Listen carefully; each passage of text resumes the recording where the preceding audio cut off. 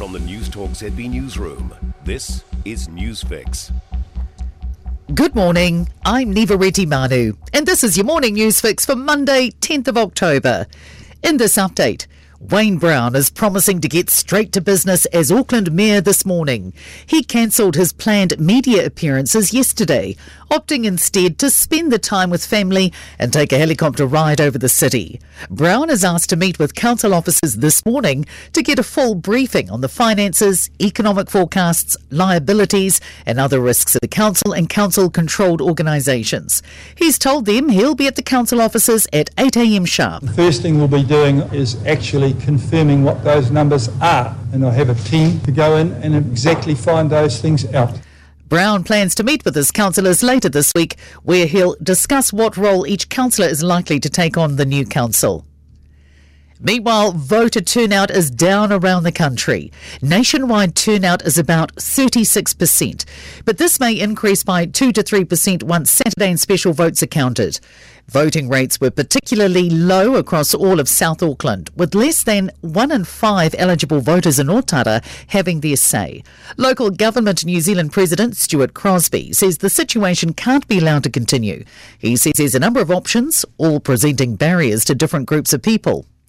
And a political expert says Paul Eagle's dramatic loss in the Wellington mayoral race should be a red flag for the Labour Party. Former Green Party Chief of Staff Tory Whanau convincingly beat incumbent Andy Foster, who came second.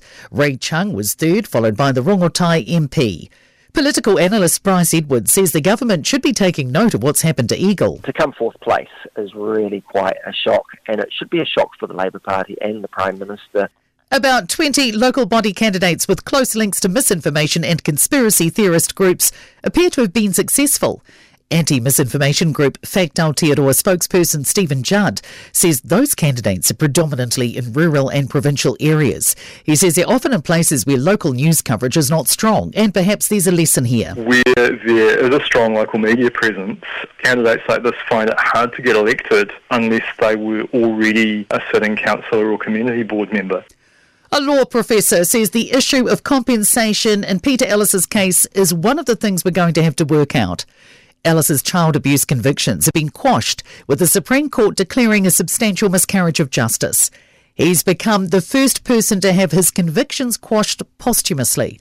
Waikato University's Alexander Gillespie says we're in a new setting and we have to see how that unfolds.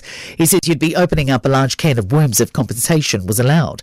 Gillespie says given we've just opened up a new area, it's possible something else could happen. Justice Minister Kitty Allen is seeking advice around compensation to Ellis's family.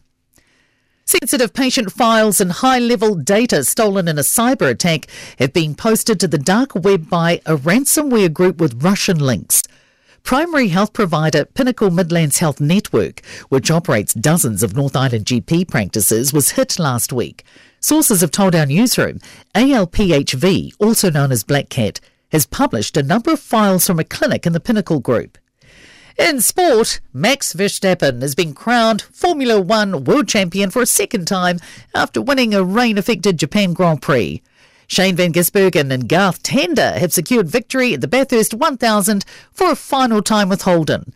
And the Black Caps have secured an 8-wicket victory over Bangladesh in their Tri-Series 2020 cricket match at Christchurch, chasing 138 with 13 balls to spare. Devon Conway finished on 70.